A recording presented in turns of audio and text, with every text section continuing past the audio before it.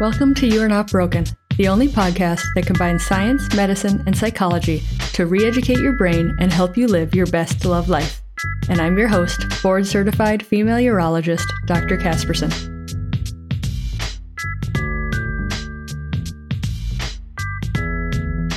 Ladies, today I'm so excited to talk to Dr. Sophocles. She's a gynecologist and a sexual medicine specialist practicing in Princeton, New Jersey. She appears regularly on the radio program Dr. Radio on Sirius XM. She sees women for menopause and sexual dysfunction concerns, as well as general gynecology. And you can find her at www.princetongyn.com. So princetongyn.com. Thank you so much for coming on with me today. Thanks, Kelly. It's really nice to be here. So tell us, how did you get into menopause and sexual dysfunction treatment? Well, it was kind of a combination of personal need and demographics. When I finished training as an OBGYN, I delivered babies and did surgery and really enjoyed that.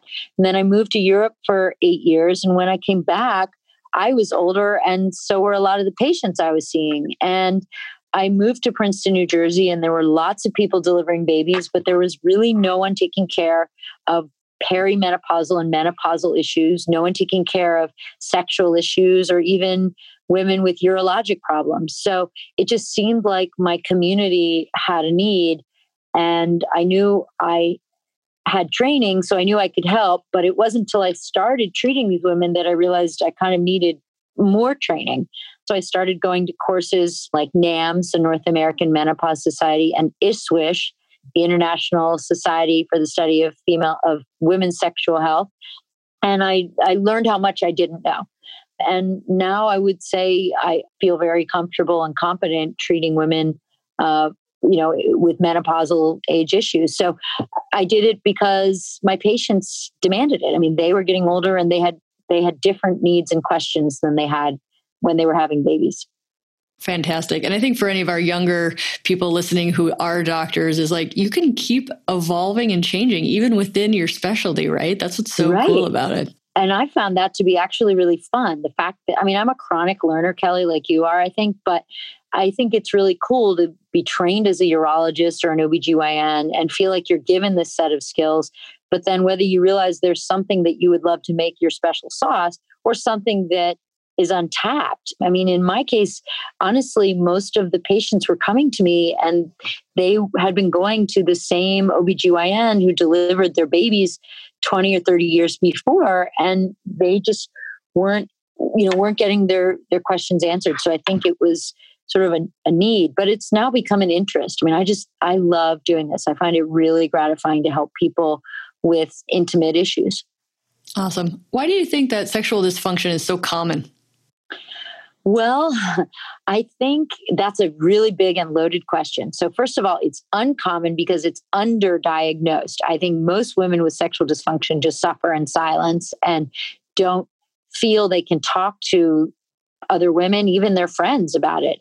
I also think there's a lot of sexual taboo in our society, that it's a society where male sexual pleasure has always been kind of the main objective of a sexual encounter. And I think the last 10 or 20 years between Me Too and Time's Up, a lot of the negative fallout from those, I think it's made a lot of women realize, hey, I'm allowed to actually speak up for myself. I'm allowed to actually think about enjoying myself sexually.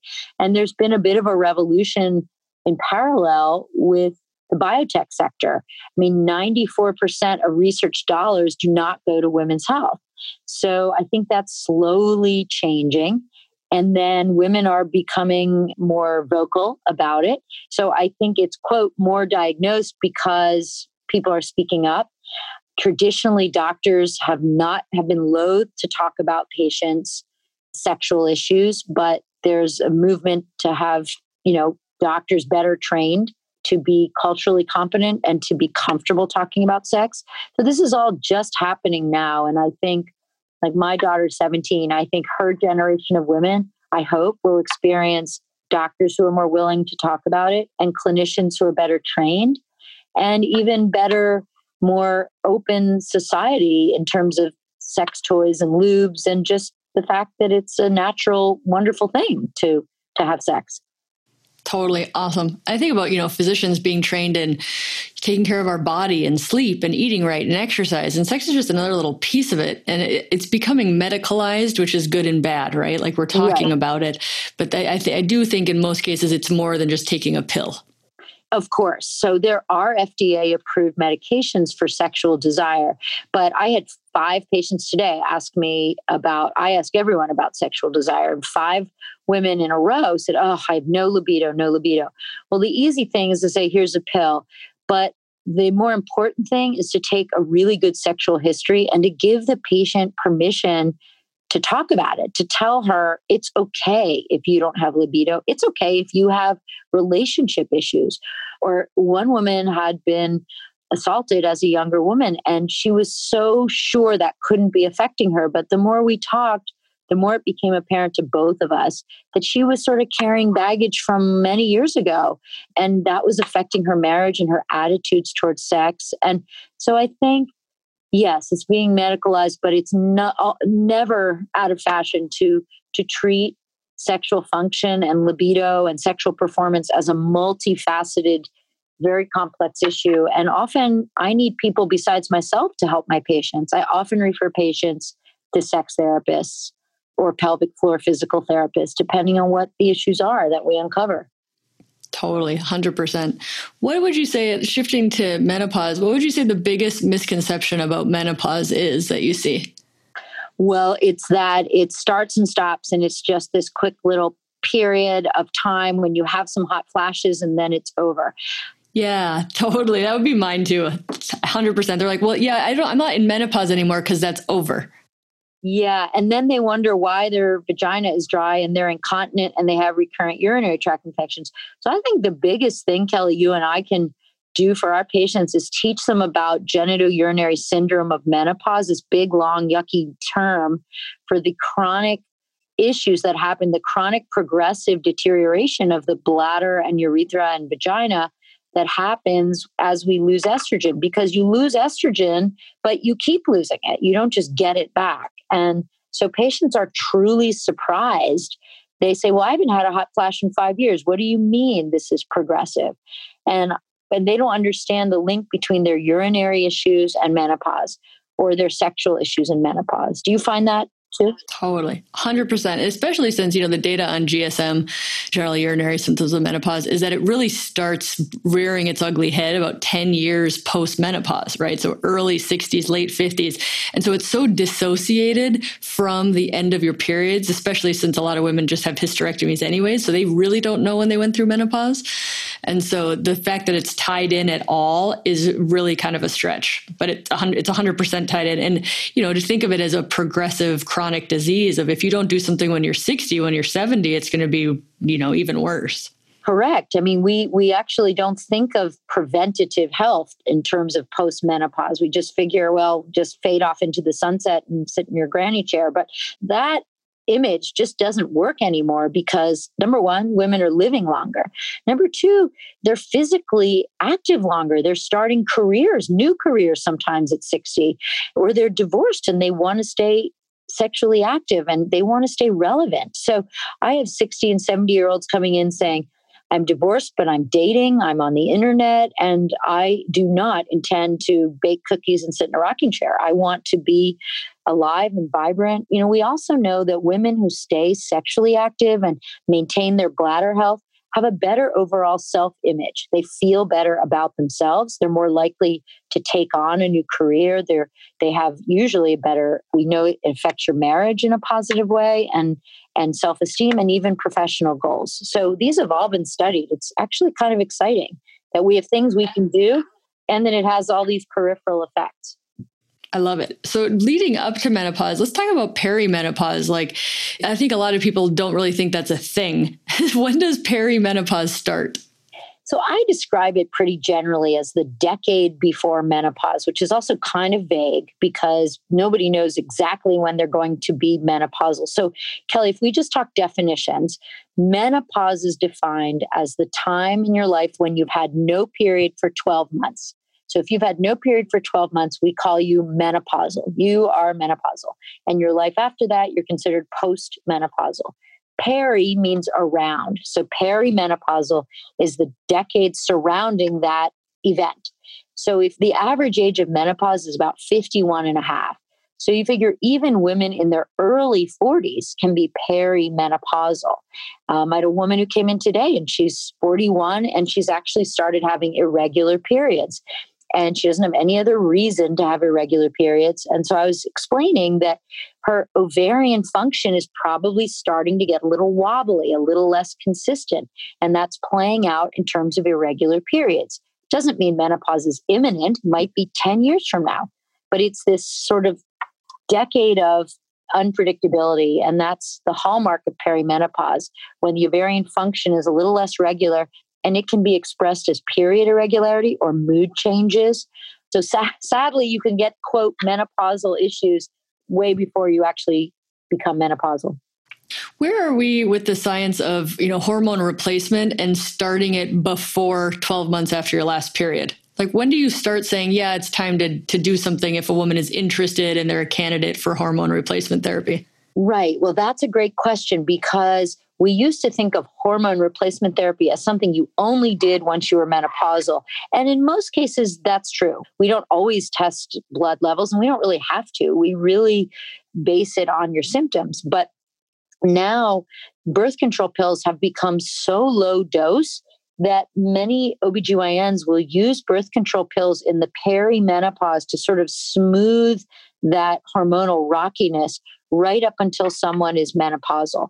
And we now are comfortable using low dose birth control pills until, say, the age of 55.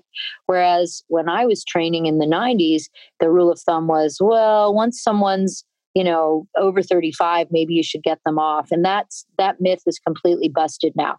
So you can use birth control pills as that in between. Like, they're kind of maybe still ovulating. They're not really menopausal yet, so they need contraception. That's a really important point that many non-OBGYNs may not think about, that a 48-year-old is still probably ovulating, maybe not every month, but many months. So just because she's approaching 50 doesn't mean she may not need contraception. She does. She may need it more than a younger one because she doesn't really know when she's ovulating. So birth control pills become a nice way for those perimenopausal women to get kind of a version of hormone therapy to help their moods, but also contraception. Love it. How do you work on transitioning somebody? Say somebody's coming in and they're on a low-dose birth control or they have an IUD, right? How do you transition that person to menopausal hormones? Right. So there's not only one way, and I guarantee you can have other experts on this podcast who might say something different. And so this is not to be taken as in stone the only way. How I do it, I actually take them off their pill. I wait a month. I check their FSH and LH. If their FSH and LH are elevated, then I know they're not fertile anymore. They don't need a birth control pill, and I transition them. Or if they come in and say, I'm on the pill still, but I haven't had a period in a year, I take them off the pill. If they continue to not have a period for the next month or two, I put them on HRT. HRT is either a pill that's estrogen and progesterone mushed together, or it's transdermal estrogen and oral progesterone, or progesterone and an IUD. But again, there's lots of ways to make that transition. Very cool. What's the right time age-wise? So say a woman, listens to us and she's like, I want to maintain my health and my bones and my brain. I want to maintain things. And I think estrogen and progesterone might be right for me.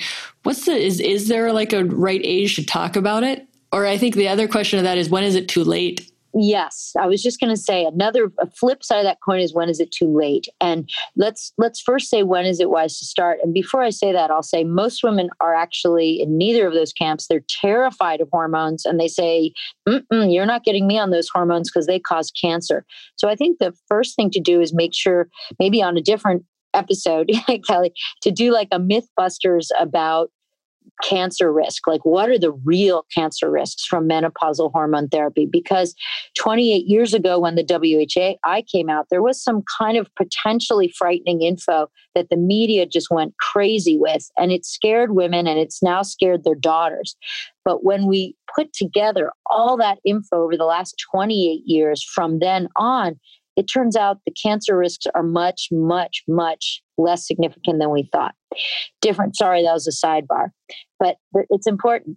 The right age to start hormone replacement therapy is really kind of right when you become menopausal and for the decade thereafter. We believe that if women, say 50 to 60, can get the benefit of estrogen, and if they have a uterus, progesterone, that will help their bone health really be maintained into their later years. So when they're 70 and 80, they will think of it as putting money in a savings account. If I put it in at 20, then when I'm older, I've got it to spend and then some. So same thing, if I take estrogen between 50 and 60, I am buying myself an extra decade of bone strengthening that then will last me as I live longer. Same with coronary arteries. I think it's really clear now. We know there are estrogen receptors on the coronary arteries. And when we look at women who've taken estrogen age 50 to 60, and even those who literally refuse to come off and are taking it into their 70s, their arteries are cleaner than they should be based on, we know, natural kind of atherosclerotic aging process. I find that exciting because, let's be honest, cardiovascular disease is the number one killer of women by a mile. Women aren't afraid of it. They're much more afraid of breast cancer. But if you put 10 women in a room, most of them will end up dying of heart disease, not of cancer. Mm-hmm. I love that. I want to myth bust for a second, just because people need to hear this. Putting risk in things we can think of, right? Because statistics are really hard for people. And what does the 30% increase mean when it's only 30 people out of 10,000 anyways? So the risk of drinking one glass of wine a night is a higher risk of breast cancer than being on hormone replacement therapy. That was one analogy I heard that I really liked, because it totally clicks. So people understand, most people don't think twice about one glass of wine a night. I know. They don't even think twice about going to the beach, but you're probably increasing your risk of skin cancer a lot more. Well, in fact, for breast cancer risk, a mammogram has the same radiation as one day at the beach. So I have patients who refuse mammogram because of, quote, radiation exposure, but they'll go to the beach all summer. So I tell them, if you can give up one day at the beach, you can find your breast cancer a year earlier. I think it's so useful for doctors to use, for the statisticians to create those for us, right? Because I can't do those to be a day at the beach. But since we have those, they're such useful analogies for people. The other one, so we get just an X-ray to check for kidney stones in urology. X-ray is the same amount of radiation as an airplane ride.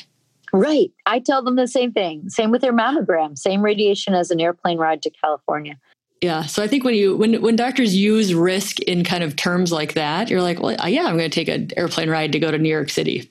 Right. Because patients will often say to me, well, I want something with no risk. And, there's risk in Tylenol. There's risk in driving to the doctor's office. There really is risk in almost anything, but it's about how much, and it's about what you're trading away by not doing it. So I believe in mammogram. I know there is less risk in an MRI because there's no radiation, but our system can't afford MRIs for everyone. So with what we have, I feel like it's a very low risk way to find breast cancer and treat it. And because of mammography, we found so much more breast cancer, but we've treated and cured so much more breast cancer. Yeah. And I think going back to the fear is if we want to truly worry about things we're statistically going to die of, it's heart disease, right? And nobody wants breast cancer. I don't want to downplay breast cancer, but most of it is treatable and curable. Right. I mean, the 5-year survival of breast cancer is now 90%. So that's hugely different than it used to be. And part of it is that we're finding it earlier because of mammogram programs. It really is. And of course, new chemo agents and adjunct therapy and all kinds of stuff. Awesome. The other risk one analogy, because it's so fun to play with, is the risk of hormone replacement therapy causing breast cancer it's the same or lower as the risk of being obese or being overweight and your risk for breast cancer. So being overweight is a risk for breast cancer that I think a lot of doctors don't talk to their patients about. And if you truly want to decrease as much as you can your risk for developing breast cancer, maintaining a healthy weight is actually very important. Very. And in fact, maintaining a healthy weight obesity is actually linked to 13 different cancers now. So it's probably the single most important thing you can do to lower your cancer risk is to maintain your weight. But easier said than done. We know that. Easier said than done. Absolutely. So how long can women be on hormone replacement therapy? So say they started around menopause 51. My understanding is kind of those strict guidelines of get off as soon as possible are kind of, those guidelines are getting softer. They are. I mean, that is still the party line from the American College of OBGYN, still says only take hormone replacement therapy to treat symptoms and stay on it for as low a dose and as short a time as you need. That is still the official party line of the American College of OBGYN. However, menopause experts at conferences all around America are saying, look, we also have been trained to have people go on for no more than 10 years.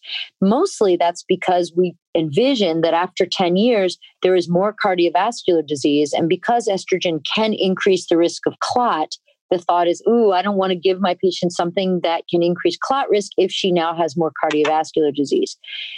The reason that's a flawed thinking is that we also know that people on estrogen have cleaner arteries than people who don't. So it's a bit of a confusing situation. And I will tell you that the national experts that I am fortunate enough to be mentored by and work with keep their patients on for a long time, as long as the patients have interest and will. So I think the story will change. Right now, we're supposed to tell people just go on for your symptoms and then come off. But I have many women who've been on for 10, 15, 20 years, and they are incredibly healthy. Their bones are incredibly strong. And they accept that if there is a cancer risk, that they find the small risk to be vastly outweighed by the fact that they're avoiding osteoporosis and hopefully heart disease. Yeah, that's where I struggle with the guidelines, because so much of this is for preventative health, right? Where you don't have symptoms of osteoporosis. You want to prevent that. You don't have symptoms of heart disease. You don't have symptoms of, insulin resistance or dementia. And we're trying to prevent all of that with this medicine. So the thought that we'll just be on it as long as you have symptoms kind of seems like it's a completely different conversation. Yeah. Yeah, I know. It's a totally different one. And sadly, I don't have the answer. Like, what's the longest you can be on? There isn't that. We don't know that. I think older women, in my experience, is those are the people that they know the benefit of being on it, and they get a little panicky because they're so worried they're not going to find a doctor to continue it for them. I had a lady who was 71 recently, and her provider just pulled her off her hormones and said, you've been on it long enough. Pulled her off her hormones. And she literally went through menopause at age 71 and ended up going back on the hormones, and was like, that was an experiment she wished she didn't go through. Yep. I have many patients like that. They'll see it. Often an internist, and the internist will just say, well, I've decided this is long enough. And it's not really based on data, although keeping them on it isn't really based on data either.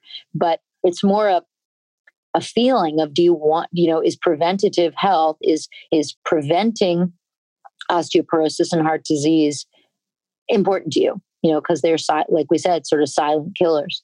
Mm-hmm. So can hormones help sex lives? Yes and no. Sex lives is a very, very multifaceted two words, right? So many things can help sex lives. Therapy can help sex lives. A slinky negligee could help sex lives. A trip to the Bahamas could help sex lives. Marriage counseling could help sex lives. Hormones can help in some ways. Estrogen, probably not, although vaginal estrogen, by making the vagina healthier and more elastic and better vascularized, could certainly help. We use testosterone in the US off-label. There is no testosterone preparation that is FDA approved for female use in the US, which is a whole other topic about why our society doesn't value that. But I use testosterone, as do many of my colleagues, in a compounded fashion. We have a compounded pharmacy, or pharmacies, that make up very tiny, low dose levels of testosterone that we use on the clitoris to help boost production of new nerve endings and to help neovascularization, new blood vessels. And this helps women with orgasm. We also use testosterone that we apply on the upper thigh or the back of the knee. And a little tiny bit goes to the brain, and that can help in a very subtle way with libido. So that's how we use hormones in terms of sexual medicine practice. But as I said, there are FDA approved non-hormonal medications that have been shown to increase libido through dopamine by increasing the dopamine or limiting the serotonin in the brain. So we use medicines to help female sex stuff in the brain, and then we use hormones topically to help both the brain and the clitoris itself.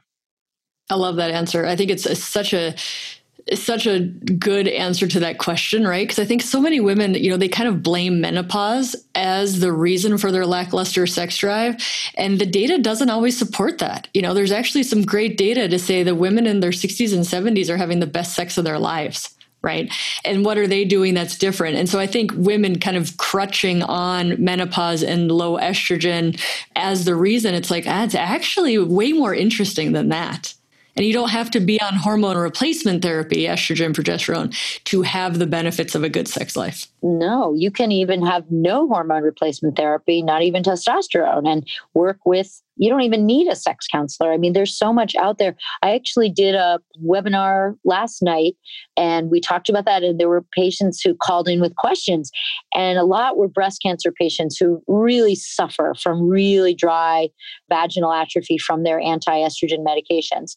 And so most of the questions were like that, and were how to help, and Mona Lisa touch laser and all kinds of stuff. And one woman called in and said, well, what is wrong with me? I have a really great sex drive and I'm in my late 60s. Is something wrong with me? And I was like, no, you are lucky and you're happy and you should enjoy that and celebrate that.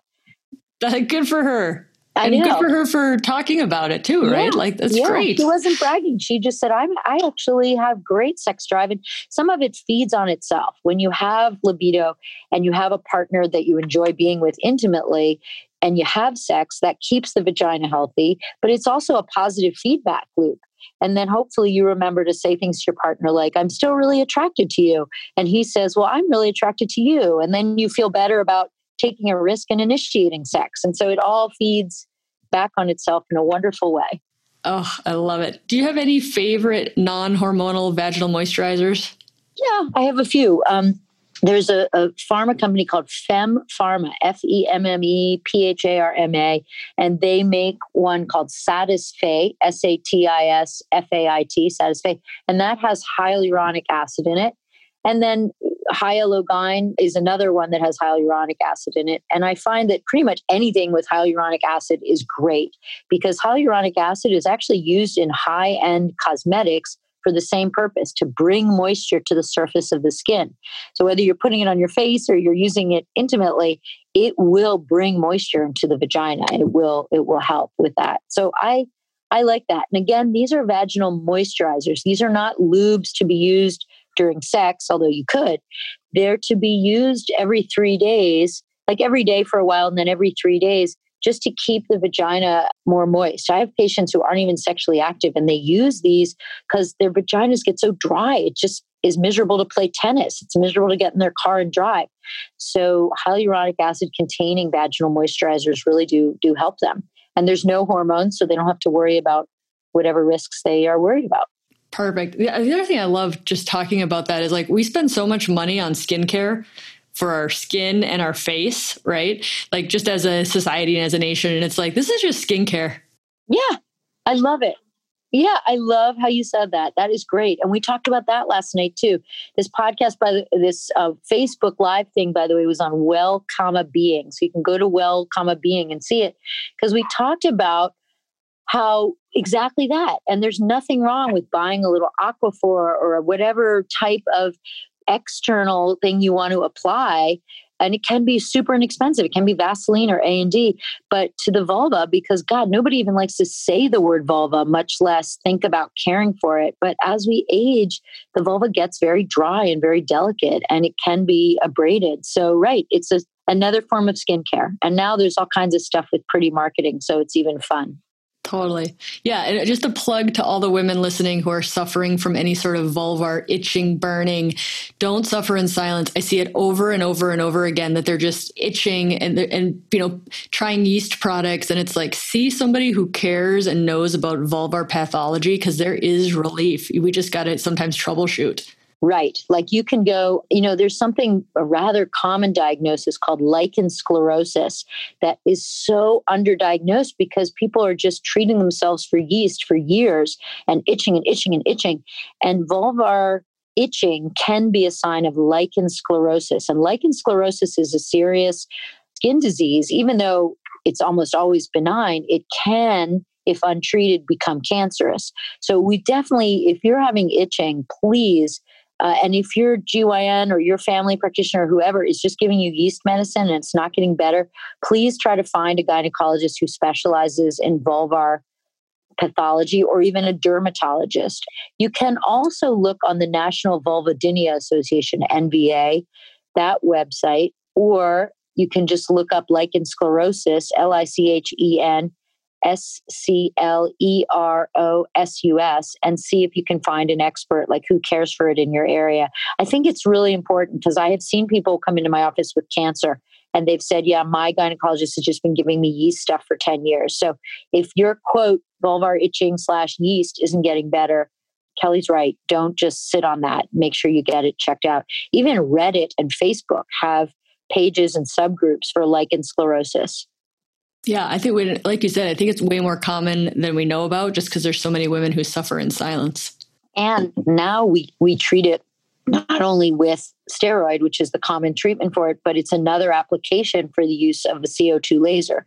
So we use CO2 laser for vaginal atrophy, but we can also use it to regenerate the tissue on the vulva. And when I first brought this laser to the United States 8 years ago, we were thinking it was just going to be used for vaginal atrophy, but it turns out it's excellent for vulvar applications. And we even use it in women who have recurrent urinary tract infections, which is cool. So for people who don't know, how does the laser help the skin of the vulva and the vagina? Oh, okay. So vaginal lasers, and they're sadly not all created equally because now there have been many junky knockoffs that work sort of okay, but not great. So you want to make sure your clinician uses a CO2, carbon dioxide laser, or an erbium laser. They create little tiny injuries actually in the tissue, just like if anyone's ever heard of having a laser facial or laser on the face, they actually make little tiny like pinpricks in the face, and your skin heals from that injury by making new collagen. Same with the vaginal laser. We make 100 little dots, micro dots in the vagina, which sounds painful, but it's not. It's painless. And about 3 to 4 hours later, the tissue will begin to create new proteins. And those new proteins end up leading to new collagen formation. So you actually are going to make your own new collagen in the vagina and new blood vessels. So the new collagen makes for elasticity, which is always a good thing, sexually speaking.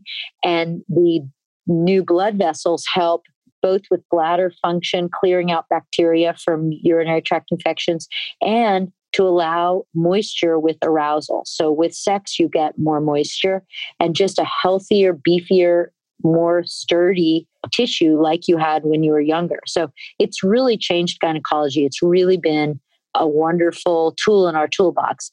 I mean, it's not the only thing. There's plenty of medication treatments out there, estrogen, DHEA, ospemifene, that will also work towards this. But for women who want something natural, who don't want to use medications, this has become a nice alternative. Sadly, there is out-of-pocket cost for it. Yeah, I think that's a wonderful way to describe it. I think, the people I see that the happiest is like when we incorporate sex therapy to work on the mind and we treat the vulva and the vagina with lasers and add estrogen, like we do it all at once. Like these people come back like having great sex lives. Like my last lady was like kissing her husband in the hallway after her last laser treat. Like the success stories are so satisfying. That is so great, Kelly. I know I had a man come in last year on Valentine's Day with 24 roses. And I was like, oh, I'm sorry, sir. This is a gynecology office. He's like, I know, these are for you. And I was like, what? Why are you giving me roses? He said, because thanks to you, we now have wonderful Valentine's Days again. I thought that was so cute. Oh my Lord. That's so satisfying. I was so touched. I was like, I called my husband. I'm like, you're going to have to do pretty well this year. I just got 24 roses. That is so cool. Yeah, I thought that was cute. Any tips for keeping sexually active in the midlife? Yeah, keep it fresh. Don't be afraid to kind of do new things. Don't be afraid we talk about red light, yellow light, and green light in sex therapy. So if you've done missionary position your whole life at Friday at 8 o'clock at night, and that's exactly your sex life, and you have no interest in whips and chains, that's fine. Don't ever buy whips and chains. But if you think you might want to try something a little different, or even ask your partner, do they have a fantasy that doesn't sound too crazy to you? It's kind of fun to investigate that a little bit, and you might surprise yourself. You might say, well, I am very conservative and timid. That would never work for me. But then it's so exciting for your partner to see that, he said, well, I kind of always wished, you would wear a nightgown and high heels or just something. And to do that and to see that fresh, exciting look on your partner's face. And that can stimulate further discussion and further things changing it up, because, we do crave excitement. And I've had patients tell me, my sex life is like eating a bowl of Cheerios every single day. And Cheerios is good, but after 25 years of Cheerios, and I don't want my husband to feel this way and go find a younger woman or something like that. So many women will come to me saying, what can I do to spice things up or change it around? And I never tell anyone to do something they're uncomfortable with. But I think it's okay. And there's a lot of really fun books out there too, that are not written in a tacky way. They're written by women, usually from a woman's perspective. There's one for men called Come As You Are, which is by Ian Kerner, Kerner. Oh, that's She Comes First. She Comes First, right. She Comes First. Come As You Are is Emily Nagosi. You're right. I'm sorry about that. Yeah, She Comes First. And so I often will recommend that. I actually keep a bunch, Kelly, in my one exam room. We have a little mini library, and I'll show you, because then that might be fun to kind of use some of those. Let's see. So Come As You Are, Emily Nagoski. She Comes First, Ian Kerner. The Multi-Orgasmic Woman. When Sex Hurts is by Andrew Goldstein. And that's more clinical, but it's helpful. It's not written for doctors. It's written, for patients. And that's helpful too if sex is painful, for you to really understand it. One has a really funny title. Is called Becoming Clitorate. It's written by a sex therapist in Florida. And this woman reminds me of the mother on, what was the movie Parent? What was it? Meet the Fockers. Meet the Fockers. Yeah. You remember Meet the Fockers too? Barbara Streisand. This woman sounds just like Barbara Streisand. She's just really fun and open. Yeah. And that's Lori Mintz. Lori Mintz, right? Exactly. Yeah. So you know them all, and I know them all. Yeah. It helps to be a bibliophile. And I'm like, read it, because I love reading. Oh, me too. I was an English major, so I love this stuff. But maybe we need a Kelly Casperson podcast thing on just books, and maybe even a book group. Maybe we need to start a sex medicine book group. So good. So I literally, going back to, keeping sexually active, my theory for many, years now that I'm in this, my theory is that most women are just bored. And they stop having sex because they're bored. And so here I am doing this theory of maybe you're just bored, because people are like, I don't have any desire. And it's like, well, do you have desire for Cheerios? Right? So desire and play in doing something you're not bored of, or all I do to work out is I just run 3 miles every day. And you start hating your workout, right? If it doesn't fulfill you. And so I'm driving to work this week and listening to a sexology podcast. And so she's a sex therapist. She interviews Ian Kerner, who's coming out with a new book next April. So he's making the podcast thing. So I need to find this guy and get him on my podcast. So Ian Kerner, who wrote She Comes First, did a study of 3,500 people about sexual boredom. And he's like, yep, women are bored. And I literally am pounding my steering wheel. I've been saying this. Yeah. Wanting to pull over. And I'm like, oh my God, Ian Kerner just said women are bored. This justifies my whole theory. No question. There's no question. And one of the things that when I do sex counseling with my patients is we try to literally be able to find pleasure and excitement where there isn't any. We often start with, I give my patients a chocolate bar. I find out if they want dark chocolate or milk chocolate. I only like dark chocolate, but whatever you like. And we each take that chocolate bar and we spend a long time opening up that chocolate bar and being really, really aware of the beautiful wrapper and the beautiful font on the cover that this little gourmet chocolate company put into, and the imprinting and blah, blah, blah.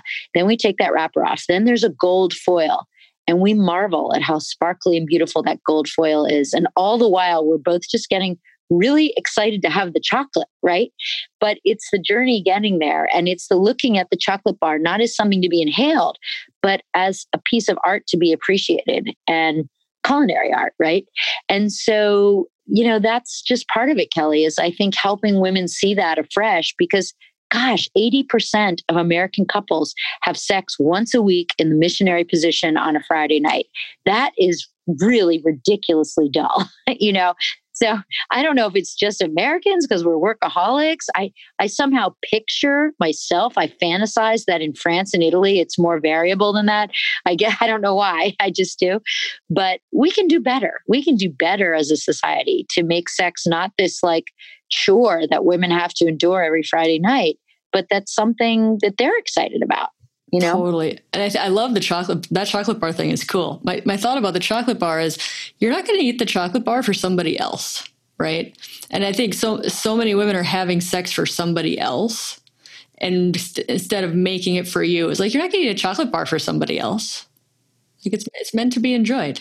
Yeah. And I think that you just really, I know we have to wrap up pretty soon, but I think you really just hit the most important point of all, which is that sex doesn't have to be only for male pleasure. That seems so obvious to you and I, but I can't tell you how many women feel it's just a chore. And, the term mercy sex, like I'm just having sex because my husband really needs it. He really wants it. And I have to do it or he's going to find someone else, or I have to grit my teeth because it hurts and just get it done with. What if we flip that argument on its head and said, what if we could teach and empower and train women to take care of their bodies so that sex wouldn't be painful, and then go a step further and actually teach them to enjoy it and teach them that you can enjoy it without an orgasm. That's the other big shocker is most women, because for men, orgasm is so important. They feel that if they can't or don't orgasm, they've failed. They've failed the couple. They've failed their partner. My lesbian patients feel the same way. If they can't orgasm, their partner knows and they've failed. And I think that's another big misconception, that sex can be enjoyed even without orgasm. Not that we don't want to. And then the last misconception is even how we orgasm. We quote, I don't know what you quote. I quote like 70 to 80% of women only can orgasm through clitoral stimulation. We think it's probably closer to 90 or 95%. So, in the movies, when you watch women in sex scenes in the movies, they're always having orgasms just from penile penetration. And that is so darn misleading.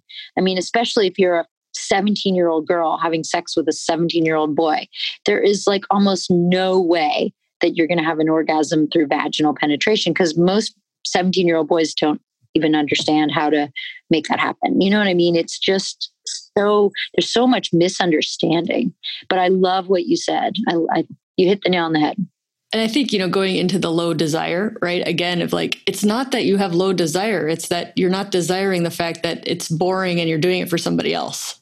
Right. And you got to fix that. And then you're like, then the desire will follow. But we put all this weight in the desire needing to be there first, instead of paying attention to like the event for what it is.